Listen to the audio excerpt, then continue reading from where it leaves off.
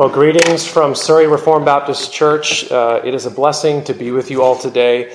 We have been praying for you as you've been going through some dark providences lately, and it's a blessing to be able to minister the word to you this morning.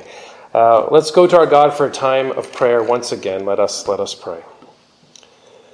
Our gracious God, we are thankful that you are the sovereign Lord over all things, and we are thankful that your promises remain true even in the face of dark providences that your people endure. And so even as we go through sorrow and sadness and sickness, we pray that you'd help us to fix our eyes upon Christ, help us to fix our eyes upon your promises, help us to know that you are with us. Though we die, though we put off this earthly body, we have a body, a heavenly tent that is made without hands. And we're thankful that even as we are away from the body and present with the Lord, we have great comfort knowing that we are in paradise. And so we pray that you'd help us to be comforted by this, that as we deal with death, that you are the Lord over all things, and that we have defeated death in Christ Jesus. And we pray you'd help us and encourage us as we wander this world. We know that this world is not our home. We know that we are pilgrims in the land, and we know that we do long for heaven. We are thankful for the glimpse and foretaste that your Lord's Day is. Even though we do not see you, we love you, but we long to see you by sight in the new heavens and new earth. And so thank you for the hope that we have, even as we wander. And thank you for that promise that you dwell with us, and we will dwell with you forever. Thank you that the Word became flesh and dwelt among us. We are thankful that he is that pledge in heaven. We are thankful the Spirit has been poured out, and that you do dwell with us now. You dwell with us as your church. You dwell each and every one of your people with the indwelling of the Holy Spirit. And we do long for that time where we shall dwell with you forever. And so we pray that you would remind us of that today. Remind us of your goodness. Remind us of your promises. And we pray that you would be pleased to bless the preaching and the teaching as it goes forth. Give us illumination from on high to better understand what your word says. And please provide comfort and encouragement for your people today. And we pray these things in the name of Christ. Amen. Well, when it comes to passages of comfort, you are probably asking yourself, why is Pastor Mike teaching on Genesis chapter 23? Usually we think of passages like Revelation 21, the new heavens and new earth, or we think of 1 Corinthians 15, which I think Pastor or Brother Porter preached on when he was here, or Philippians 1 perhaps, to live as Christ, to die as gain. But Genesis 23 and the death of Sarah probably doesn't come to mind. But I remember preaching on this years ago, and I found it very comforting. Even sometimes the most obscure passages can be very comforting for the people of God. Because death is something that we still struggle with. And it's something that the patriarchs had to deal with as well. They received the promises of God. Abraham, in him, the families of the earth would be blessed. But we now come to the death of the matriarch. We come to the death of Sarah. And eventually we do see the death of Abraham as well. So it is something that God's people still have to deal with in this world.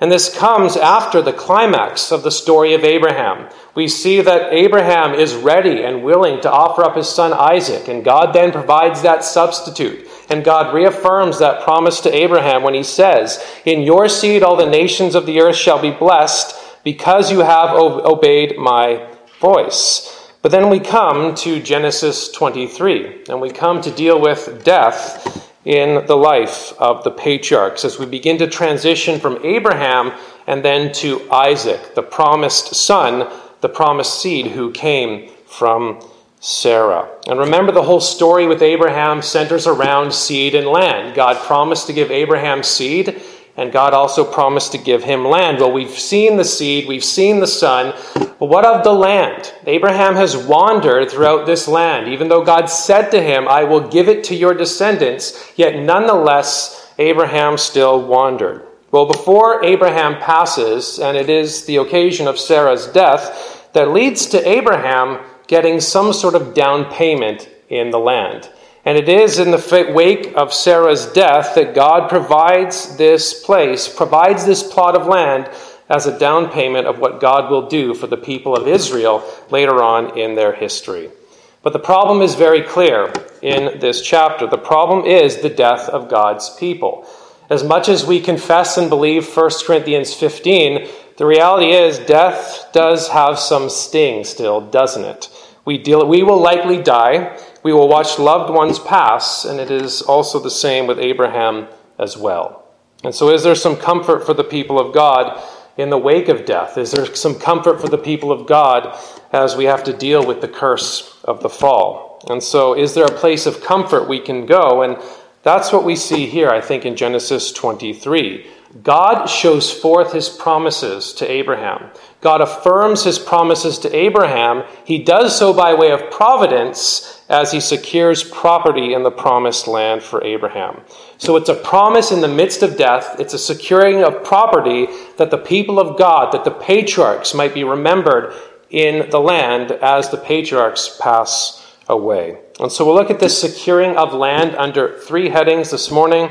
First of all, we'll see when God's people pass, chapter 22, verse 20 to chapter 23, verse 2. Then we'll see when God's people wander, verses 3 through 6 of chapter 23. And then we'll see when God's people dwell in verses 7 through 20 of chapter 3. So when God's people pass, when God's people wander, and then we'll see when God's people dwell. So let's first look at when God's people pass in verses 20 of chapter 22 to 23, verse 2. And notice we see the genealogy at the end of chapter 22. Sometimes it's hard to know where to put the genealogies, but I do think it goes with the death of Sarah, because it is a passing of the torch. Usually genealogies point forward. They point ahead to someone else, and in this case it has to do with Rebekah. And so as was read, verse 20, it came to pass after these things that it was told to Abraham, saying, Indeed, Milcah also has borne children to your brother Nahor, whose, I usually said huz, so I'm thankful that he pronounced it properly this morning, whose, his firstborn, Buz, his brother, Kemuel, the father of Aram, Kesed, Hazo, Pildash, Jidlaph, and Bethuel. And then Bethuel begot Rebekah. Rebekah is now going to be that matriarch. Rebekah is going to be the one who takes the mantle in this way. And so we're looking ahead for the one who would come to be the wife of Isaac. And that sets the stage for the covenant romance in Genesis chapter 24, because God has promised that there's going to be descendants. But how is God going to bring that about? Well, he needs a wife.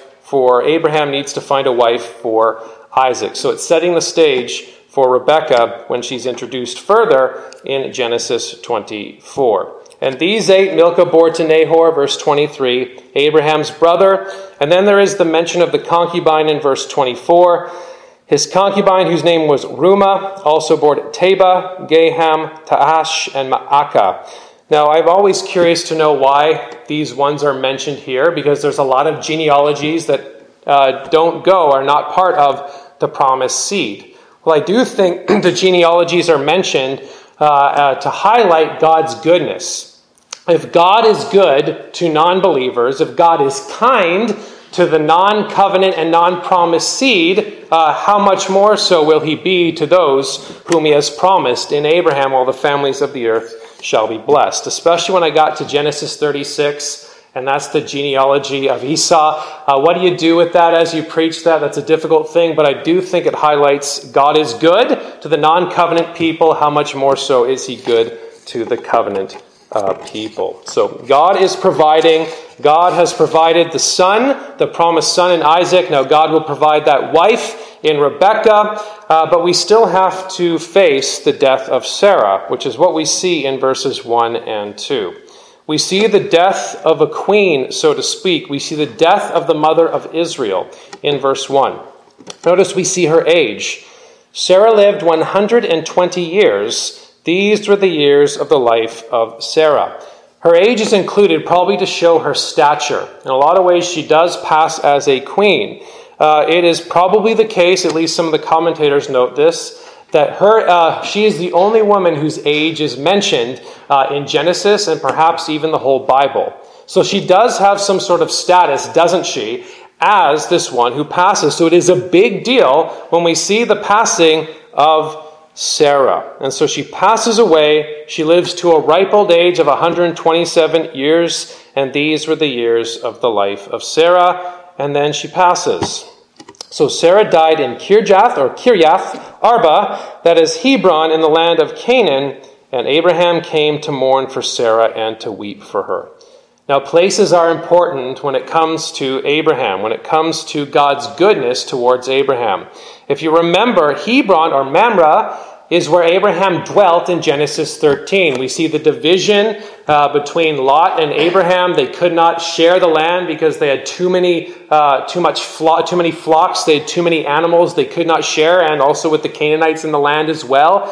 And so there was this division. Lot took and went towards Sodom and Gomorrah, but Abraham received the promised land, and he dwelt in Mamre. He dwelt in Hebron. He dwelt in that place for quite a long period of time. He dwelt in the promised land, more renting, but nonetheless, he still lived there for quite some time. So she dies in the promised land. She dies in this place where they were living. She dies in the place that God had shown to them, and Abraham goes and mourns for her. Abraham came to mourn for Sarah and to weep for her. He loves his wife of many years. They have gone through it for many years. They've gone through many trials, and he had this deep love that he shared with her. And so it is appropriate for him to mourn. It's appropriate for him to lament. It's appropriate for him to grieve the loss of his wife. Now, theologically speaking, we know that Sarah is the mother of the promise. We see this in Isaiah chapter 51. We see this in Galatians chapter 4. She is the mother. She points ahead to the Jerusalem from above. However, humanly speaking, she doesn't receive the promise of land, does she? Humanly speaking, if you were reading Genesis for the first time, you might begin to ask the question, what of the promises of God?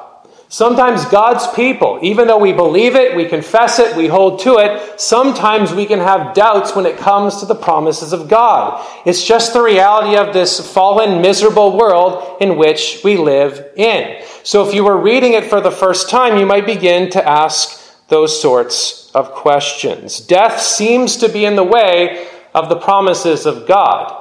But as the rest of the Bible unfolds, we see that God is the one who keeps his promises even in the wake and face of death.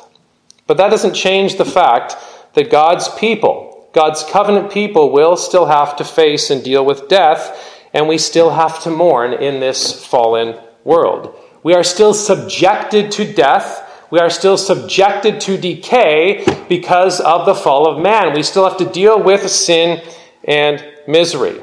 Now, thankfully, we do not mourn without hope. We don't mourn like the pagans do. We have a great hope in Christ Jesus, our Lord, who was resurrected from the dead.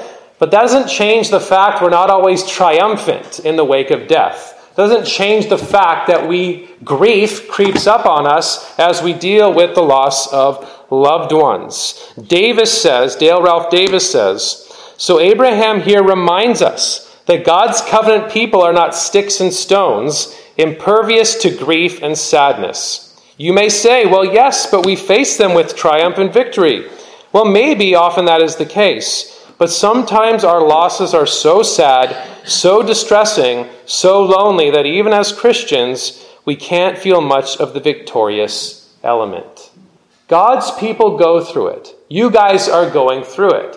And I think of Adoniram Judson, who was the first American missionary to Asia. He was a particular Baptist. He initially started as a Paedo-Baptist, but he became a particular Baptist on the way to Burma as he read the scriptures. But of all the missionaries that I've read, I'm sure there's somebody else I have not read, but the guys that I have read, he seems to go through it. There's just a lot of sadness and dark circumstances that seem to come upon Adoniram Judson. He loses 2 wives in the mission field. He is thought to be an English spy, even though he's an American during the Anglo-Burmese War, and he's actually put in prison for 2 years, even though he's not English, and so he has to go through that. But there is a period in his life, about a 6-month period, where he loses his son, he loses his wife, he loses his daughter, and his father. And he's in a foreign country. He is in a place that is not his home. And so grief overtakes him.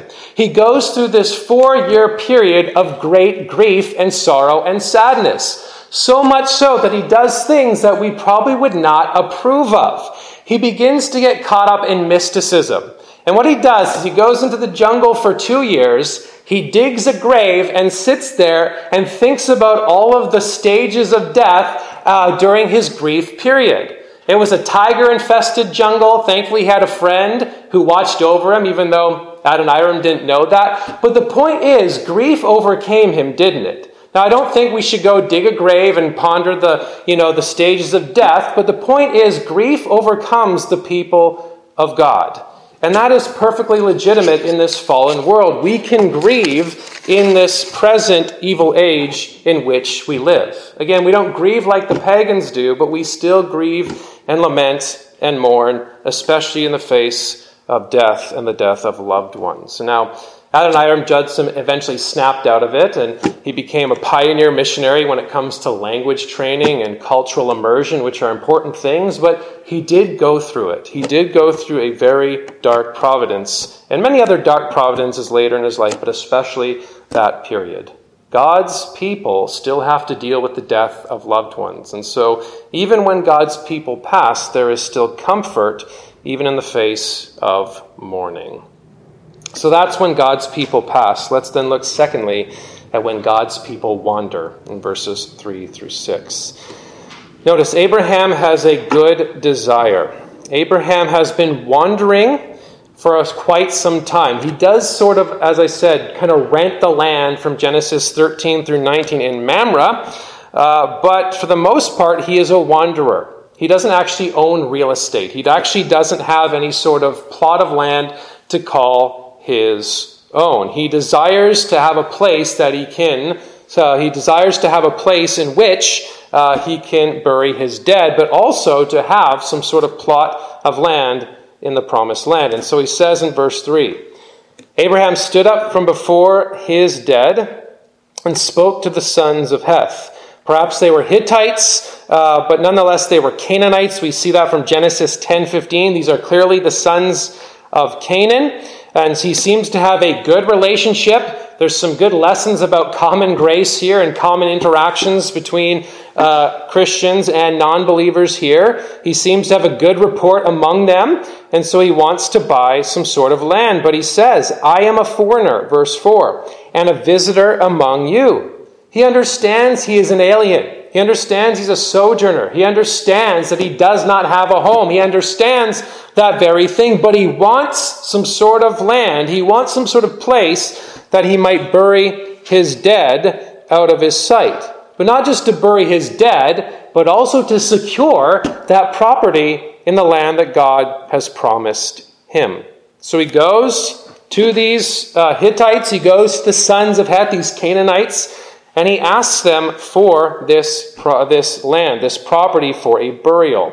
And the sons of Heth recognize who he is. Abraham has honor among the sons of Heth. Abraham has a good report with those that are outside. And what does he say? What do they say? Verse 5. The sons of Heth answered Abraham, saying to him, Hear us, my Lord, you are a mighty prince among us. They recognize Abraham's stature. Remember, God, even in the face of Abraham's unfaithfulness, we could say, and his lack of belief, God is still gracious to him. When he goes into Egypt and lies to Pharaoh, doesn't trust the promises, yet God gives him gold and silver as he comes up out of the land of Egypt. You see, God is very gracious and good to the people of God, even when we're not so smart. Even when we don't trust in God, nonetheless, God is very gracious to us. And so he has a lot. He's been given protection, certainly in Egypt. He's been given protection in Gerar. He's been given good things as he comes out of those places. Even in the battle in Genesis 14, which is World War I, according to Scripture, as we see, that's when Lot is taken. That big bad king Chedorlaomer takes Lot, and Abraham goes and he rescues his nephew. And he has less of an army, but yet nonetheless he routs this big bad king. God was with him. That's where Melchizedek then comes on the scene, right? And Abraham offers him a tithe to recognize who the king is over the entire world. It is God Most High. And God Most High is for Abraham. God Most High is for the people of God. And we see this here, even in a providential unfolding of this transaction that is taking place. Hear us, my Lord. You are a mighty prince among us. You bury your dead in the choicest of our burial places. none of us will withhold from you his burial place, that you may bury your dead. Shows some common grace. Even pagans can be civil even in the face of death. And so the sons of Heth say, please take whatever land you wish. Take whatever you please. Please take a land, and hopefully you do not wander any more. But the reality is there's some good application for us in our day. You see, God's people still wander. I do love the history of Israel. I love, Judges and Joshua and Samuel and Kings. I mean, that might be weird that I love them, but with all the bad that goes on in them. But nonetheless, you see God's goodness and patience and grace, but also God's judgment as well. But it's hard for us sometimes to relate to Israel as a theocracy. Certainly there is, the church is the new Israel in Christ Jesus. But as we dwell in this world, we know that Washington, that Canada, that America, this is not our home. And so there is some good application with Abraham. Abraham's wandering. He does not have a home. That's why I like Ezra and Nehemiah and Esther. I like the exilic period, because that is what we are. We are exiles in the land. This world is not our home. We are called a nomad for a reason. And so as we wander, the reality is we still have to deal with sin and misery of the fall. We know what we have. We've tasted and seen that the Lord is good, but yet we still see death. Yet we still have sickness. Yet we still have sorrow. We still have to deal with these things in this present age. And what that does for us is it reminds us of the glories of Christ and the glories that await us because of what Christ has done. John Webster talks about sanctification. He puts in this light. He says, I'm paraphrasing, but when it comes to our sanctification, the hardest thing is that we partake in part.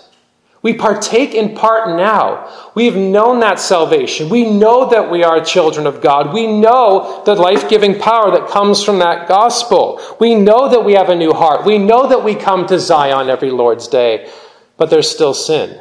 That's what makes it hard, doesn't it? That's what makes this life hard. We have and know what we have in Christ. We believe it to be true, but yet we still have sin and misery that we have to deal with as well. And certainly 1 Peter 2 is a clear New Testament book that deals with us as exiles. He writes how they're exiles in the land. He talks about how we're sojourners in the land, especially in 1 Peter chapter 2.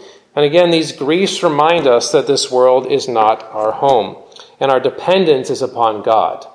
Davis again says, you must never forget who you are, how fragile and rootless and utterly dependent on God, and sitting loose to this age and all that it holds and offers.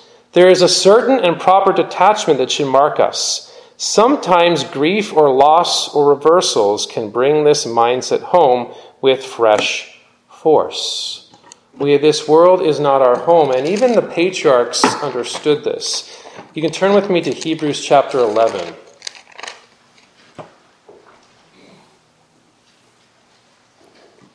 Hebrews chapter 11. We see the Old Testament saints looking ahead to Christ, believing on the promises of the coming Lord Jesus Christ. And we see in verse 13, these all died in faith, not having received the promises, but having seen them afar off, were assured of them, embraced them, and confessed that they were strangers and pilgrims on the earth. Again, the patriarchs actually don't receive the physical promised land, but they knew that that land would be given to their physical descendants, but they also knew, based upon Hebrews 11, that there was a far greater heavenly home that awaited them. And so the writer goes on to say, for those who say such things declare plainly that they seek a homeland. And truly, if they had called to mind that country from which they came out, they would have had opportunity to return. But now they desire a better, that is a heavenly country. Therefore, God is not ashamed to be called their God, for he has prepared a city for them. They have a city that is prepared for them. We have a city that is prepared for us. And he drives to the point where he says in Hebrews 12, talks about how we come to Zion. We come to Zion now, but we shall come to Zion in full when Christ comes again. Even though we wander, we can be reminded of where our home is and be reminded that we have a heavenly home that awaits us as we deal with this present evil age. So that's when God's people wander. Let's then look thirdly and finally at when God's people dwell. Verses 7 through 20. Abraham wants a specific plot of land. And so we begin in verse 7. He says, Then Abraham stood up and bowed himself to the people of the land, the sons of Heth. Recognizing their goodness, recognizing the service that they offer, showing gratitude towards them, the prince bows to them. And verse 8, he spoke with them, saying, If it is your wish that I bury my dead out of my sight, hear me, and meet with Ephron, the son of Zohar, for me, that he may give me the cave of Machpelah, which he has, which is at the end of his field. Let him give it to me at the full price as property for a burial place among you. He wants this cave that Ephron possesses. And the reason he asked the sons of Heth to go ask Ephron is because he wants witnesses. That's important throughout the rest of this chapter. He wants to make sure this transaction is legal. He wants to make sure this transaction goes through. He doesn't want anything to be reneged. He wants to make sure there is a paper trail. So the sons of Heth are going to be witnesses, and he wants this cave from Ephron the Hittite. And so he requests this specific land. He wants a burial place not back in Ur. He wants a burial place in the promised land. He wants a burial place in the place that God has promised to him and to his descendants. And so he goes on. The deal continues in verse 10. Now Ephron dwelt among the sons of Heth. And Ephron the Hittite answered Abraham in the presence of the sons of Heth, all who entered at the gate of his city, saying, No, my Lord, hear me. I give you the field and the cave that is in it. I give it to you in the presence of the sons of my people. I give it to you, bury your dead. They gather at the gate, the place of legal proceedings. They are engaging in a legal financial transition and transaction here. And so in the presence of the sons of Heth, and not just Ephron, again, they're witnesses, no bearing false witness. That's not a good thing. Bearing false witness isn't just not lying, but if you bear false witness in a transaction or in a legal case, that has huge ramifications. And so you must tell the truth, especially when it comes to this legal deal here. And so Ephron, again, is very kind. He says, you take the cave. I will give it to you. You have it. Wonderful. Wouldn't that be a wonderful thing? But Abraham says something different in verses 12 and 13. Now again, he bows down. He shows his gratitude. He shows recognizes the gift that Ephron is offering. And verse 13, and he spoke to Ephron in the hearing of the people of the land, saying, If you will give it to me, please, I will give you money for the field. Abraham wants to buy it. He doesn't just want it to be a gift that is given. He wants to buy it. Take it from me and I will bury my dead. Take it from me and I will bury my dead there. The reason is he wants to own a possession. And he wants to make sure that all the loose ends are tied up. He wants to make sure that the deed is irrevocable. And perhaps down the road, one of the descendants of Ephron might come back and say, yes, my father gave it to you, but I'm going to take it back.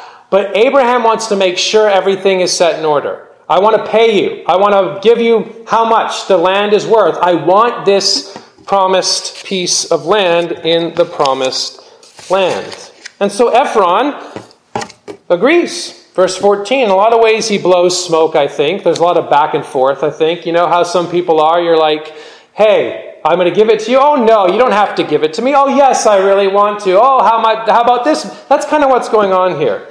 And so we see Ephron say, verse 15, My Lord, listen to me. The land is worth 400 shekels of silver. What is that between you and me? So bury your dead. 400 shekels is probably a steep price because David bought the threshing floor for 50 shekels. And so 400 shekels is quite a large and steep price. And so Ephron is perfectly fine taking it and taking this amount and wanting this amount, but Abraham obliges. Again, the land is priceless. The land is worth whatever Ephron would have asked. And so verse 16, Abraham listens to Ephron. And Abraham weighed out the silver for Ephron, which he had named in the hearing of the sons of Heth, 400 shekels of silver, currency of the merchant. So merchants. So it's paid out. They weigh it out in the presence of witnesses. This deed cannot be irrevocable. It is Abraham's plot of land in the promised land. And we see that it's kind of deed language. It's kind of transaction language, or kind of contractual language in verses 17 and 18. So the field, spelling out what he bought. So the field of Ephron, which was in Machpelah, which is before Mamre, the field and the cave which was in it, and all the trees that were in the field, which were within all the surrounding borders, were deeded to Abraham as a possession in the presence of the sons of Heth, before all who went in at the gate of his city. He now has a secured plot of land in the promised land. And we see it laid out very clearly. It's Ephron who gave it. It's Machpelah. It is Mamre. It is the field. It is the cave. It is the borders surrounding it. It is what is given to Abraham. It's what Abraham has purchased with 400 shekels. And so he receives it, and he does what he intended to do with it, verses 19 and 20.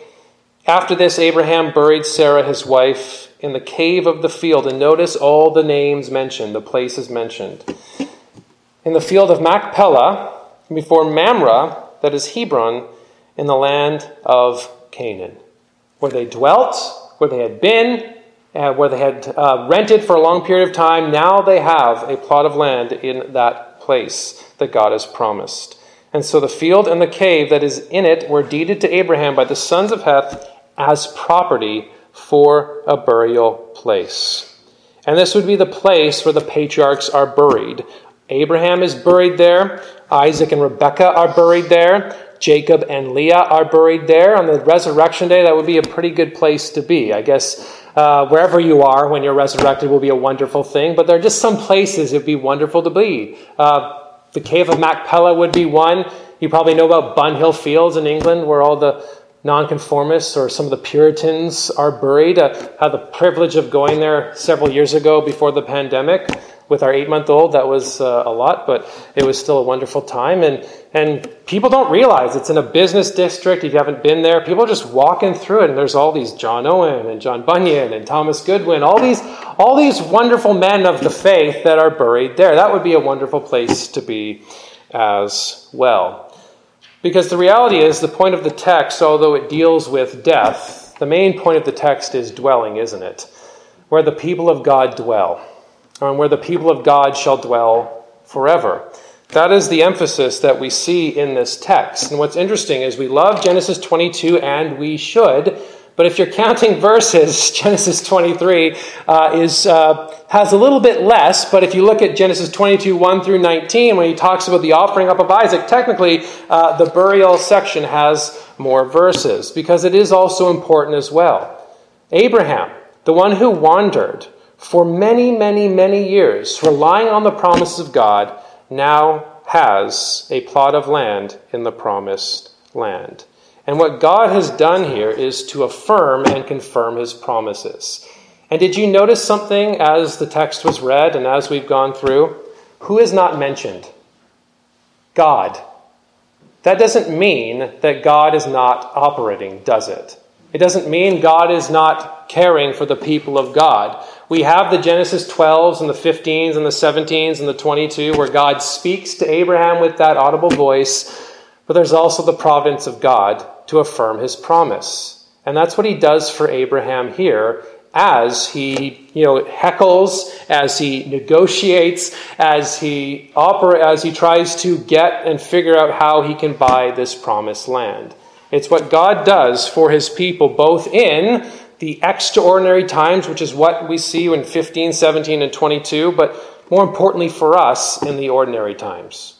God is with his people. God walks with his people. God guides his people. And God does dwell with his people. That is the comforting thing to remember, isn't it? If we are in Christ Jesus, certainly the Word became flesh and dwelt among us, and he lived a perfect life, and he's ascended into heaven after that resurrection from the dead. And he is seated at the right hand of God, the Father Almighty, but he is with us by the Holy Spirit. And God dwells with us now. We have the indwelling of the Holy Spirit, but as we gather as the people of God, we can be assured that we shall dwell with God forever as God dwells with us. We partake in part, but we long for that fullness to come in. We have the down payment of the Holy Spirit, but we long for the time when there is no more sin and sorrow and suffering. And thankfully, there is that promise of resurrection that awaits the people of God. And again, we cannot miss the fact that Genesis 23 is on the heels of Genesis 22. And why was Abraham so sure as he went up to offer up his son? As Hebrews 11 says, he knew that God could raise him from the dead.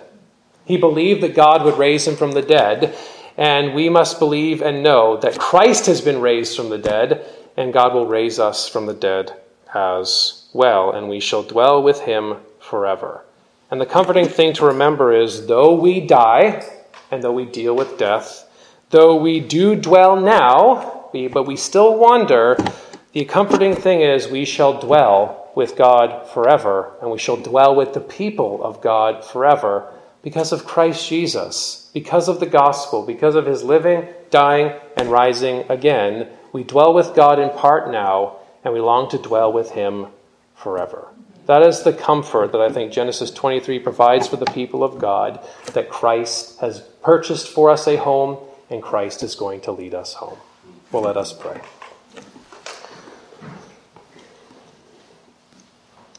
Our gracious God, we are thankful for your promises and that they remain true. Thank you that Christ is that high priest who is the same yesterday, today, and forever, and that your new covenant promises shall remain forever. And so help us to cling to that as we walk this world. Help us to cling to that as we deal with sadness and sorrow and grief. Help us to cling to what you've said in your word. And we're thankful for what your word says. We're thankful for the scriptures and how they nourish and uplift and build us up. We're also thankful, O God, for your providence and your special providence for your people. How you are walking with us, how you are guiding us, and how you are guiding us to that celestial city. And we know that as we go towards that place more and more, and as we live in this fallen world more and more, we long for that time of heaven more and more. And so we pray that you'd help us to fix our eyes upon Christ, help us to have that hope that you have purchased for us in Christ, and we pray that you give your people comfort and strength as we navigate this fallen present world and still have to deal with sin and misery and death. But thank you that you are God. Thank you that you are God Most High. Thank you that you're the God who is faithful, and all your words, all the words that you've spoken shall come to pass. So strengthen your people, give grace to your people, give aid to your people, we pray. And we pray these things in the name of Christ. Amen.